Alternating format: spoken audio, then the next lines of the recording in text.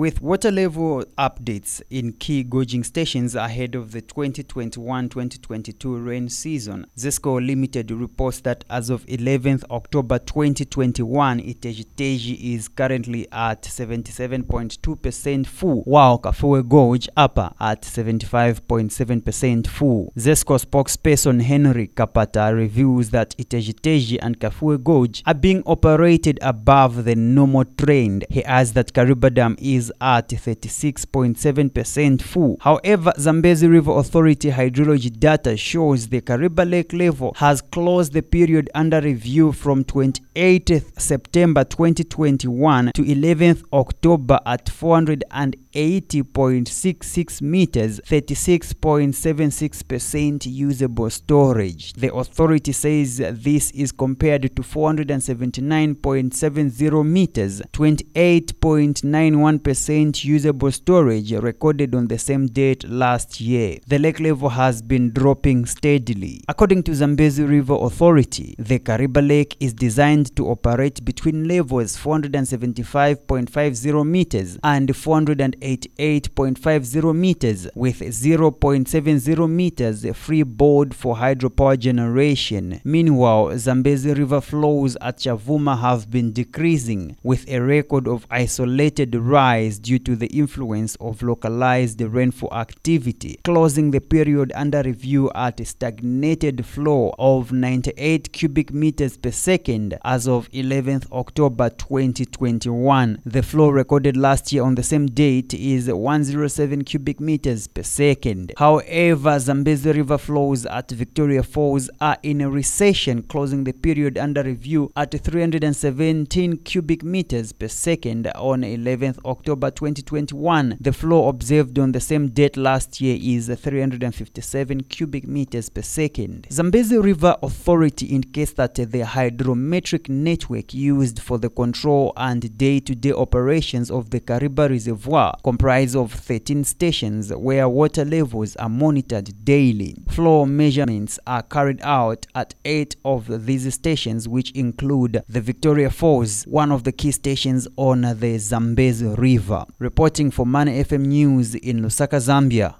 I'm Best Jerry.